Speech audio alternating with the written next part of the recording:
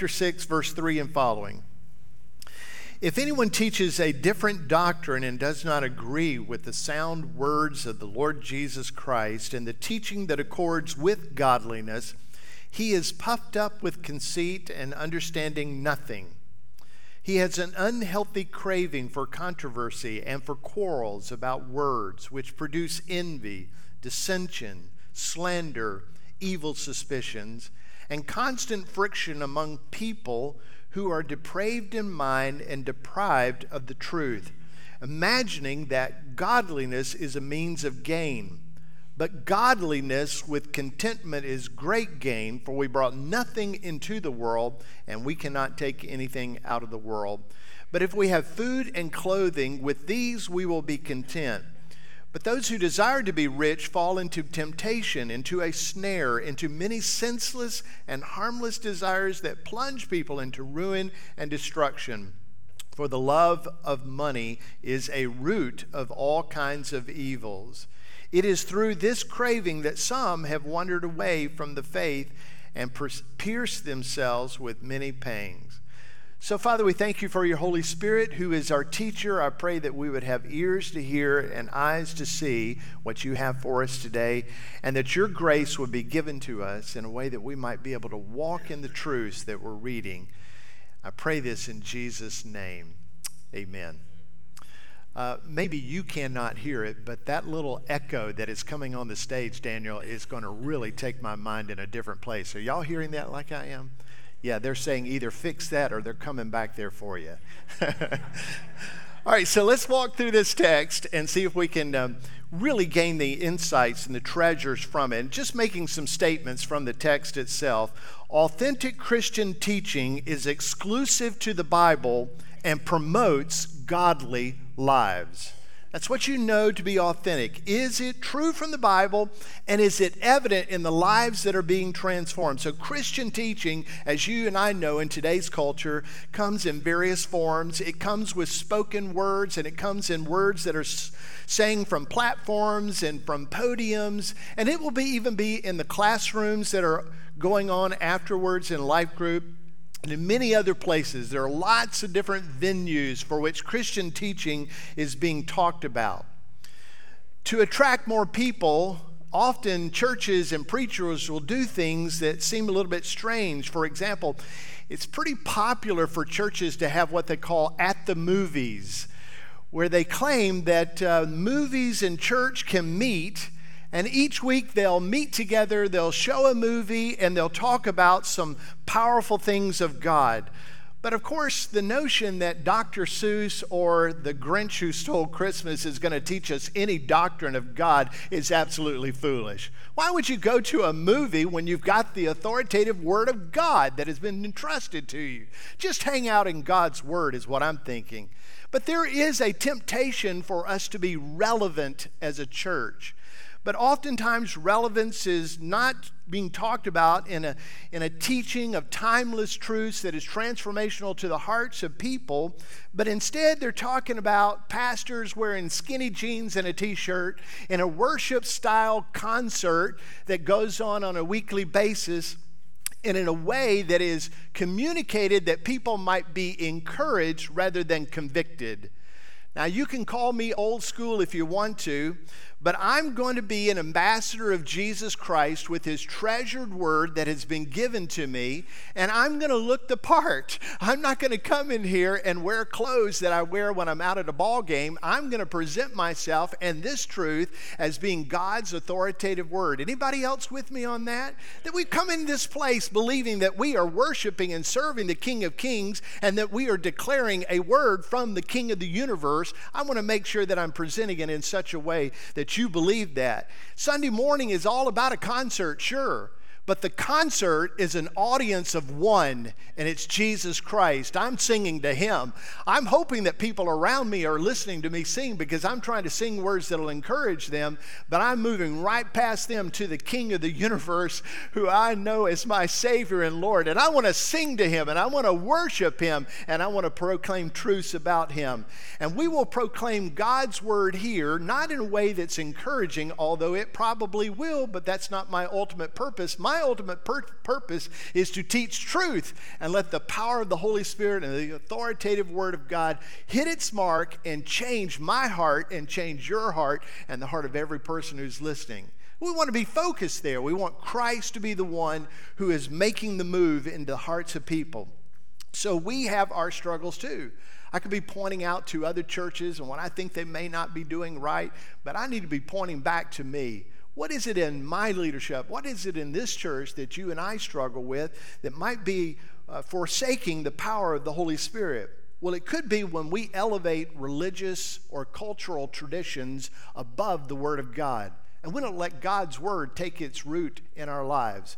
Let's just say that culture and tradition is not going to be first and the Scripture second at Meadowbrook. We want the Word of God to be first in every aspect of our living. It could be that a political worldview gets lifted and above that which is a biblical worldview. Can we just say we're going to put down the political worldviews and we're going to hold closely to God's Word so that it becomes the worldview in which we see things? We want God's Word to be what is driving us. Or it could be that we would exchange temporary treasures for that which is eternal treasure, riches that are stored up in heaven, and that would subjugate the work of the Holy Spirit. We're going to elevate that which is true and right and noble and pure, and those riches that are all withstanding throughout eternity. We want to elevate those things and seek those things rather than the temporary things of the world.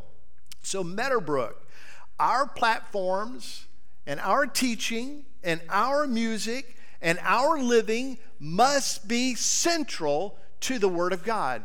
And let that be what drives people. So I know this is a holiday weekend, and I know there are a lot of people traveling, and I know ball games have cranked up again, and I see a few empty seats around the house. We could probably have half again as many people who are here, but I'm not changing course. I'm not changing what we do, and you're not wanting me to change what we do. We're going to hang out in God's Word, and we're going to teach God's Word. And when you go to life group, your life group leader is going to say, open your Bible to God's Word, and we're going to focus on this truth for our living. And we're going to follow after the Word of God hard. The Apostle Paul told the Ephesian elders before things got shaky as they are now, he forewarned them. In Acts 20, Luke records it this way: I did not shrink from declaring to you the whole counsel of God. Hey, shrinking preachers skip difficult passages, but the whole counsel of God's Word is going book by book, chapter by chapter, verse by verse. Not 1, 2, skip a few. That's going to be a little bit difficult. Let's just skip over that one. No, that's a shrinking pastor. That's a shrinking ministry. And I can tell you that it's a shrinking church. You say, well, they can grow big churches when they teach in topical ways. I'm not talking about numbers. I'm talking about my heart, my mind, my life, my discipleship, and yours as well. A shrinking church doesn't look to the whole counsel of God's Word. We want to be strong. We want to be tall in God's Word, and we want to be given to God's Word. So here's what Paul says to the elders at Ephesus: pay careful attention to yourselves and to all the flock in which the Holy Spirit has made you overseers to care for the church of God. Time out there for a moment before I finish that little section. What he's saying there is, hey, this church that you're serving, you're leading, you're overseeing, that's not your church. That church was bought by the blood of Jesus Christ. That church belongs to Him. And you better make sure you take care of what belongs to Him. He's placing you as an under-shepherd over the congregation that you might see where to take them, what to feed them, how they need rest, how they need encouragement, how they need protection. Make sure you're caring for them. And before you think the enemy is coming from the outside, he says to the elders at Ephesus, the enemy might just be you. So watch how you care for the flock, watch yourselves, and watch the whole flock, because they belong to God. Oversee them well, take care for the church, which He obtained with His own blood. So the purpose of being an overseer is to care for the church that belongs to Jesus Christ and has been purchased by the amazing blood of Christ that cleanses us, restores us to the way that God has created us, and gives us the mission and the empowered mission that God has called us to. Verse 29, I know that after my departure, fierce wolves will come in among you, not sparing the flock, and from among your own selves will arise men speaking twisted things to draw away the disciples after them. Therefore, be alert. Be alert. Meadowbrook, you should always be alert. You ought to be alert about me. Measure every word that I say to God's holy word. You ought to be alert about every other overseer we have. And when I'm dead and gone, you be alert for the people that you have in authority over you. Check and measure to see if their life and their words match the words of the Bible. And we should expect that of each other. We should encourage each other to walk in those kind of truths. So Paul had previously warned the elders about the very difficult place that they find themselves in right now. And the reason why Paul has put Timothy as the elder of that church to take care of those problems, in other words, calling out and getting rid of those pastors who are actually false teachers, those elders who are false teachers, get them out of the place of leadership, and you bring again God's holy word to this church. So he's warning them ahead of time that that was going to happen and that they were going to be the issue, and now it has, and that's the whole reason why Paul has written this letter to Timothy. So as he's nearing the conclusion of the letter, he mentions again about the false teachers. Now he does this 6 times in this 6-chapter letter. This is not a big letter, right?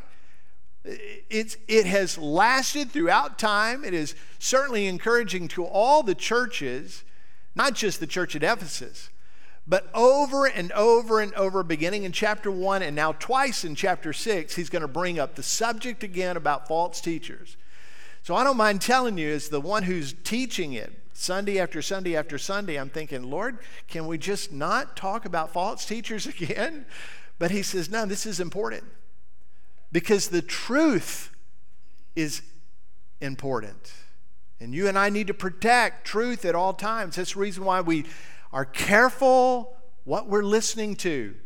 Careful for those people who proclaim to be speaking on behalf of God. Careful those who are claiming to teach the Bible. Careful for those who are singing what they call Christian music. We ought to be careful about all of that. And Jesus is wanting us to know over and over and over through his inspiration by Spirit through the Apostle Paul. 6 times I'm mentioning this because it's emphatic. So according to the Bible, Meadowbrook can't measure our success based on the number of people that we have showing up on any given Sunday in any given season.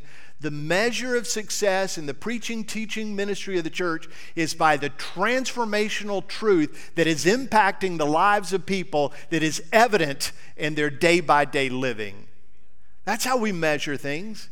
And that's how the Spirit of God is measuring things. And one day when we stand before the Lord over his church, he's going to say, did you have transformational teaching? Did you proclaim my truth and let my Holy Spirit, who's the Spirit of truth, impact your words that you were reading from my text? Did you let it impact people? Did you guard it at all times? And I pray that we will be able to say yes. So as a pastor, as a teacher, or various teachers in this place, or life group leaders, make sure you're hanging true to God's holy word. All right, so first out of the gate, it's authentic Christian teaching is exclusive to the Bible. We're not teaching somebody else's words, we're teaching the Bible. We're not teaching about some subjects, we're teaching the subjects of the Bible. We're letting the Bible lay over the subjects of our living and measuring our life by that and according our life to it. So authentic Christian teaching is rooted in the Bible and it's evident in godly living. You know that you have authentic Bible intake when you have authentic Christian living. Secondly, disingenuous teachers promote untruths for personal gains. This is according to Paul, and he lists these identifiable marks of a false teacher in verse 4. And I'm going to tell you, he doesn't mince words here. He says, number 1, they're puffed up with conceit.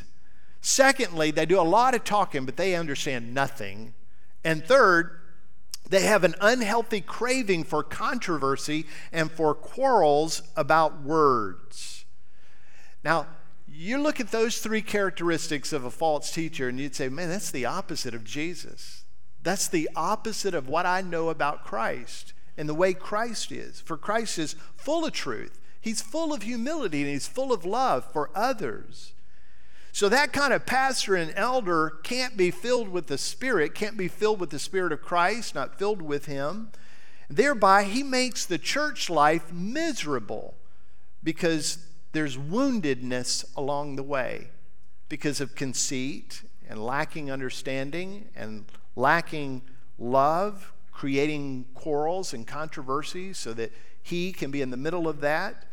So Paul lists the miserable experiences by the church at the hands of such sinful pastors. Here's what the church experiences. This is sort of the product of what a false teacher in a church leadership position will bring. He will produce envy, dissension, slander, evil suspicions, and constant friction among people who are depraved in mind. Listen to these captures.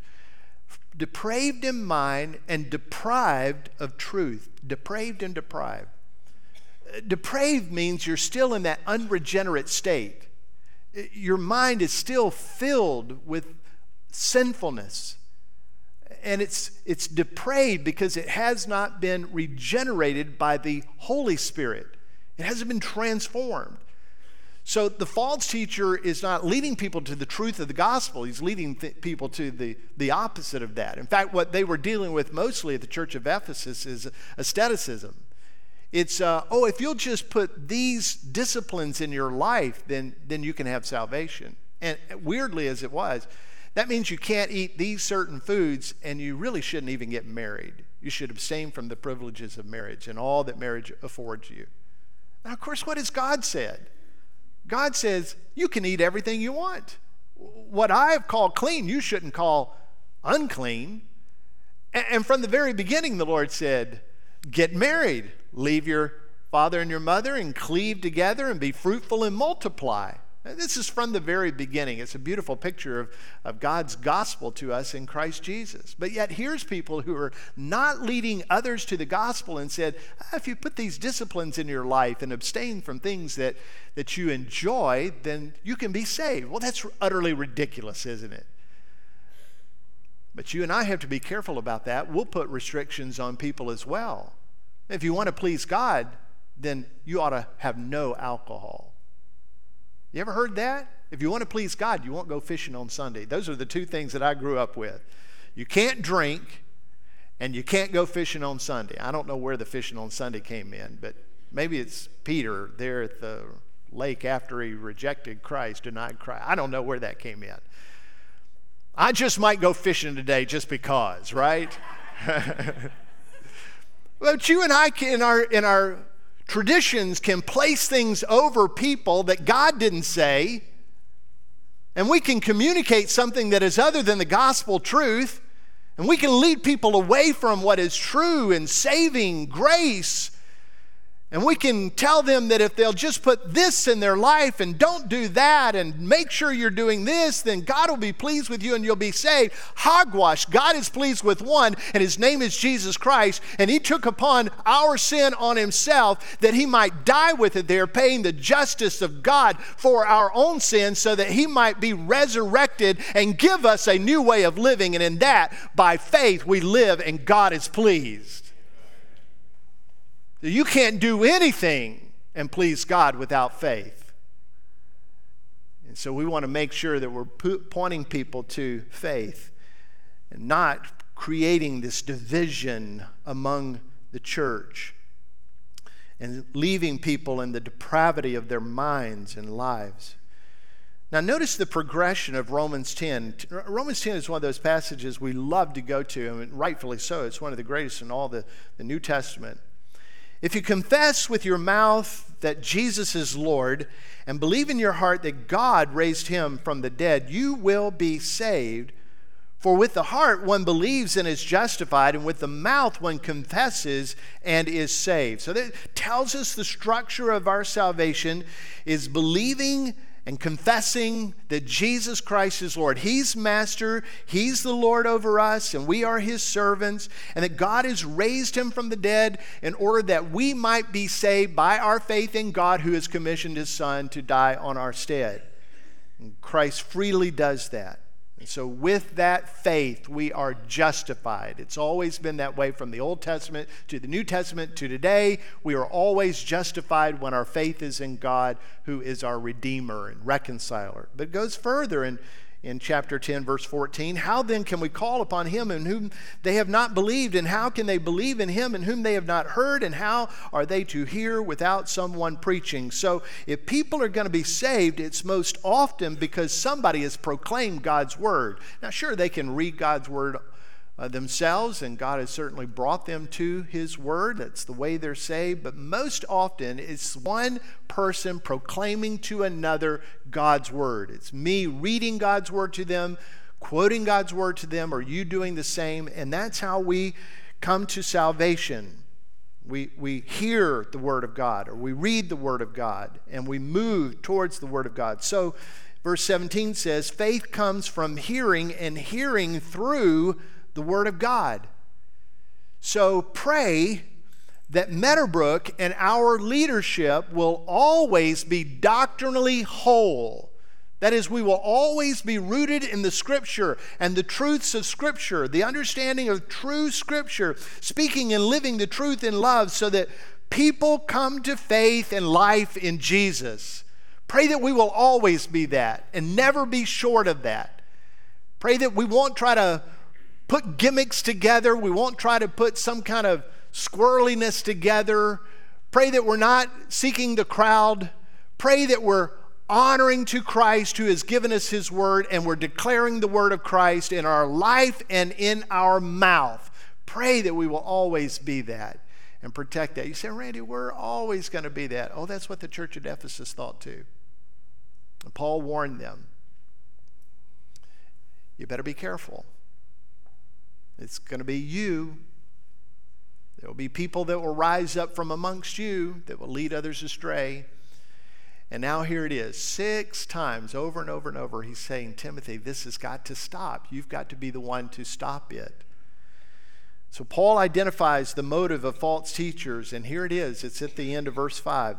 They imagine that godliness will bring gain to them.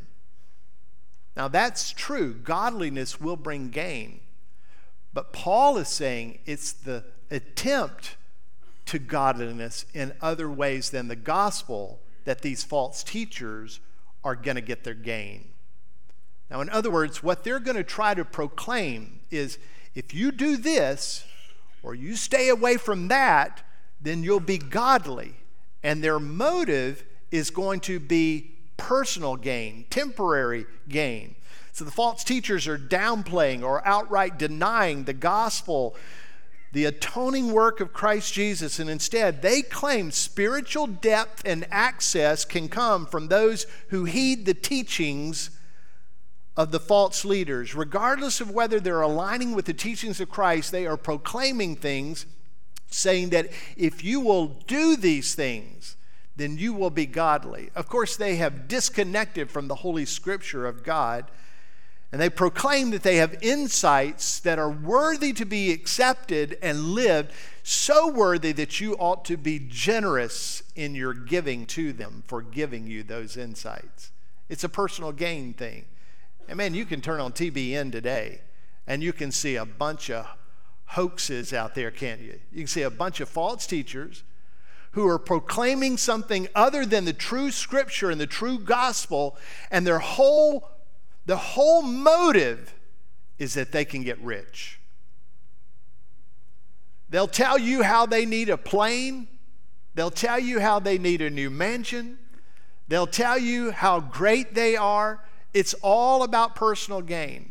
I don't know why people have a struggle seeing that, but they do. Listen, you and I need to make sure that we are careful, because the false teachers have subtle words sometimes, and sometimes they're blatant, but they are all self-inclined. They're very skillful preachers.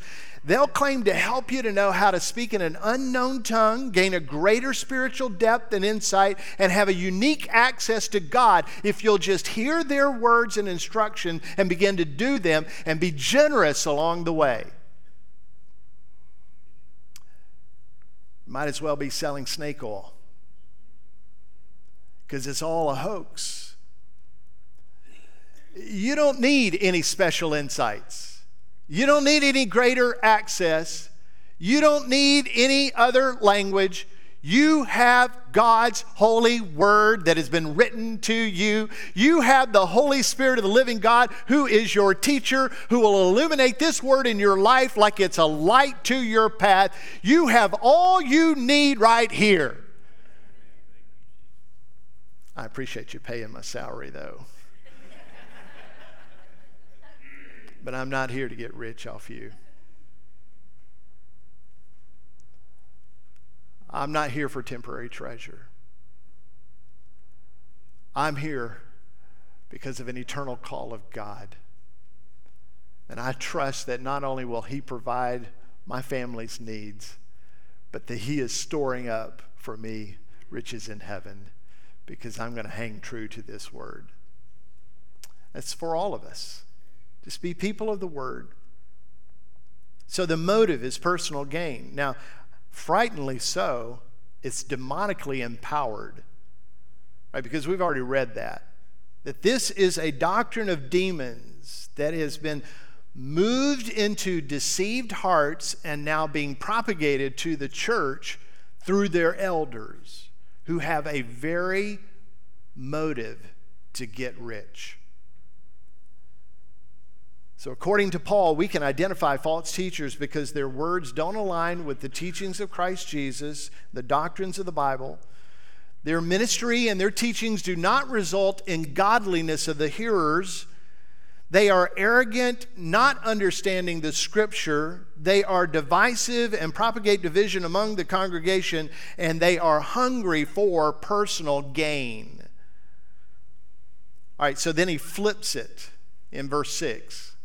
He spends the first few verses there identifying what's wrong, but then he identifies, now here's what's right. Here's what you want to move towards. And he says, but godliness with contentment is great gain. So godliness and contentment are the marks of authentic Christianity and Christian leadership.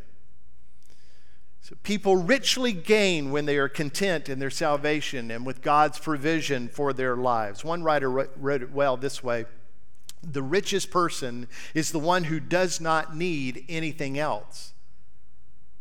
No matter the level of income, no matter the level of treasury, the richest person says, I've got enough. God has provided. In other words, the richest person is the one who desires the least. Just come to a place of contentment. The book of Proverbs expresses it well, saying, give me neither poverty or riches. Feed me with the food that is needful for me, lest I be full and deny you and say, who is the Lord? Or lest I be poor and steal and profane the name of my God. Lord, just give me what's needed. That's what the Proverbs writer is saying. I don't need riches. I'll deny you. I'll walk away from you because I won't need you. I don't need poverty because I'll break your law and I'll profane your name. Lord, just provide for my needs. It's partly the reason why Kay and I pause before we eat. It's just the two of us. But we just pause. We need to pause to remember that what is provided to us, the food, the opportunity to hold the hand of the one I love and eat the meal together, is a good provision from God above. And so we still stop and pray and thank God for the provision, because we recognize if He didn't provide it, it would not be given. It's a good practice for us all to be in. A godly person lives for the glory of God and makes His goodness known. Therefore, that person is content, having learned to trust God in His love and in His gracious provision, because He is a good Father. One of the highlights of my ministry is being able to counsel young couples who are going to be married, and then the privilege of actually doing their marriage. I still give traditional vows, lead them to give traditional vows when they're together, facing one another.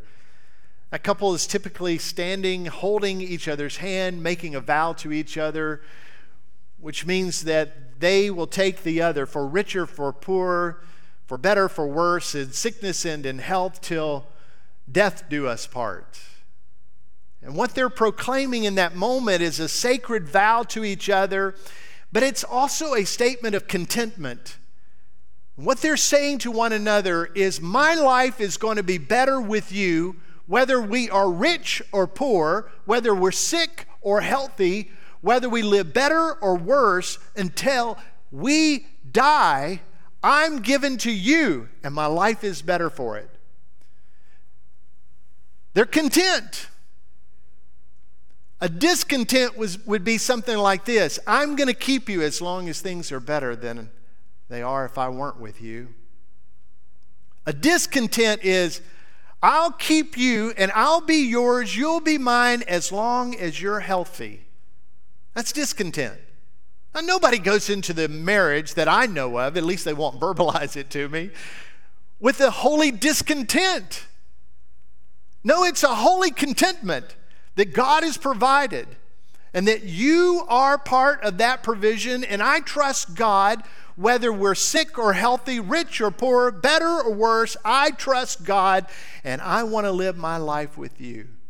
There's a link, and I can show it to you in Hebrews if we had time. There's a link with contentment in life and contentment with your spouse. Holy contentment is evident in the way you treat your spouse. Maybe we just need to let that settle for a moment. Is there a discontent in your marriage with your spouse that God is saying, oh, it's way bigger than that person? It's your heart. Is there a discontent that would actually show that you have a discontent with God? That you're not fully satisfied in the provision that He has given to you? Would the Spirit of God say, hey, we need to talk about that some more? Would the Spirit of God say, you need to agree with me on this? Would the Spirit of God be saying that because He wants to give you freedom, that He wants joy and peace and rest to be in your lives again? Oh, I think so. Maybe you need to have a deep conversation with your spouse, and it begins with, I'm sorry. There's a real gain when we have contentment, a gain in religious life and a gain in our family life. When we gain life, we're doing so because we're walking with Christ through the experiences, experiencing the sufficiency of Christ in every circumstance. I was recently in the hospital with one of our members and praying over that individual and encouraging that individual. He's going through a very difficult time. It's one of the most difficult times in sickness that I've seen in a while. And I just was wanting him to understand that God was his provider in this moment and that he didn't have to be fearful. I didn't know what his life would end up being, whether he would live a long and healthy, prosperous life, but I do know this: to live is Christ, to die is gain. That you can trust Christ, you can have faith in Christ for living and in dying, and we can learn to have real joy in both of those, in the expression of life and in the expression of death. In the exercise of living and in the exercise of dying, we can learn great contentment in those. Have great faith. I think that's what this text is about.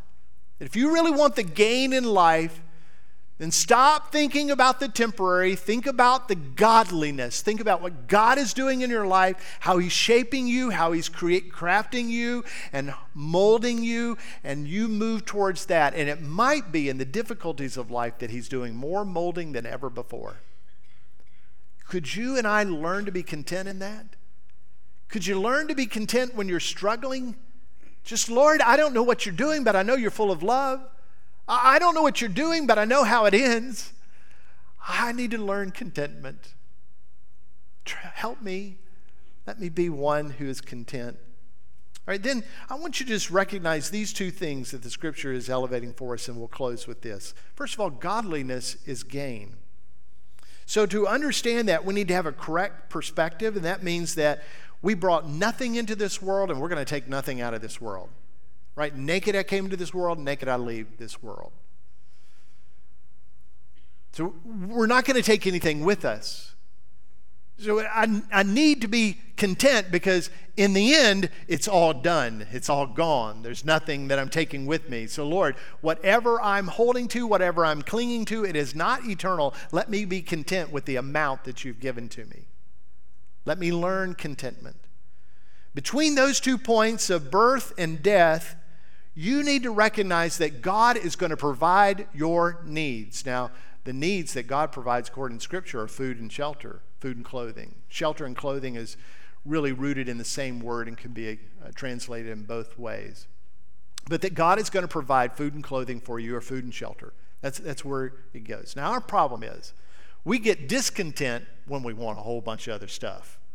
Right? When we see what's available in the world and what other people have, and we surf through social media and we're flipping through Instagram and we see what other people have and do and go and be, and we say, oh, I want that. I'm going to remind us right now, and we need to be reminded perpetually, that we came into this world with nothing and we are going to leave this world with nothing. We ought to learn contentment with anything in between that God provides to us. Now, oftentimes when Kay and I are praying together for the meal, we're not just having bland food. We're having good food, like good Southern food. And I'll say, Lord, thank you for the abundance that is before us. You didn't have to provide more than our needs, but you did, and we recognize that. Thank you. Man, do I ever need that lesson more and more and more. Be content with the needs that God is providing. Now, certainly he gives us graciously, and as we recognize his grace, we're getting little insights to what his grace will be like in heaven, that great gift of heaven where everything is abounding and perfect. We get little flavors of that periodically. And certainly we can learn what it's like to be generous through the additional resources that God has entrusted to us. And that's part of contentment. So real contentment and abundance of possessions have nothing to do with one another. If you really want to gain true contentment, just seek godliness and trust God for his provision. All right, so godliness is linked with contentment and gain. Greed is discontent and loss. Look at verses 9 and 10 again. I'll just make these 3 points from that. Greed is a loss. To desire riches is going to move you to temptation, and it will entrap you. A person with worldly riches is going to be tempted to live worldliness. Have you ever noticed the more treasure you have of the world, the more you want to spend the treasure on things that are not kingdom-oriented? When we have resources to get what we want, when we want it, to go where we want, with whom we want, then it just might be that we do what our flesh wants. So you got to recognize that a desire for riches is going to be a movement towards temptation and possible entrapment. That's what he's saying in verse 9 and 10. And secondly, in that, he gives us a warning that a desire for riches is going to plunge you into ruin and destruction. A desire for riches. Not the fact that you have riches, but the desire for riches. I've never met a rich person who wanted to stop getting rich. And I've not met too many people who are poor who didn't want riches. So what he's saying is a desire for riches is going to plunge you into ruin and destruction. So often people who clamor for money end up with calloused hearts. They end up with hardened hearts. Their conscience gets seared because to have, oftentimes you have to do things that are counter to the Scripture. And to hold on and keep, you often have to do things that are not according to the Scripture. What are you talking about? Well, at the basis, it is a denial of generosity. And so it can move us to ruin and destruction. Over time, there's less resistance and there's more living in the gray and to the point that there are places in our life that get pretty dark. So he says, be careful about the desire of riches. And a desire for riches will cause you to love money above all things. Now, money is not evil. Riches are not evil, but the love of money is a root of evil. It's that love that's the problem. So whether you love the money you have or love the money you long to have, craving money negatively impacts our hearts, our relationships, and our eternal life. And Paul's just given a warning. So here's people who are proclaiming things that are false in order that they can get rich, and he's letting them know, man, that moves you to destruction. He's already told that it leads to the destruction of the church, but it leaves them in destruction as well. Now let me just conclude with a few closing thoughts here. I encourage us to seek godliness. You'll find it on the pages of the Bible and through the effective ministry of the Holy Spirit. Seek godliness above all things. That's where your gain will be. Seek godliness. I know some people that don't have a whole lot of material stuff, but man, do they ever live the gain of life because they have godliness. I'm grateful for them. What great models they are. Understand that seeking the riches of the world will lead you away from the riches of the kingdom of heaven. And that's a foolish swap.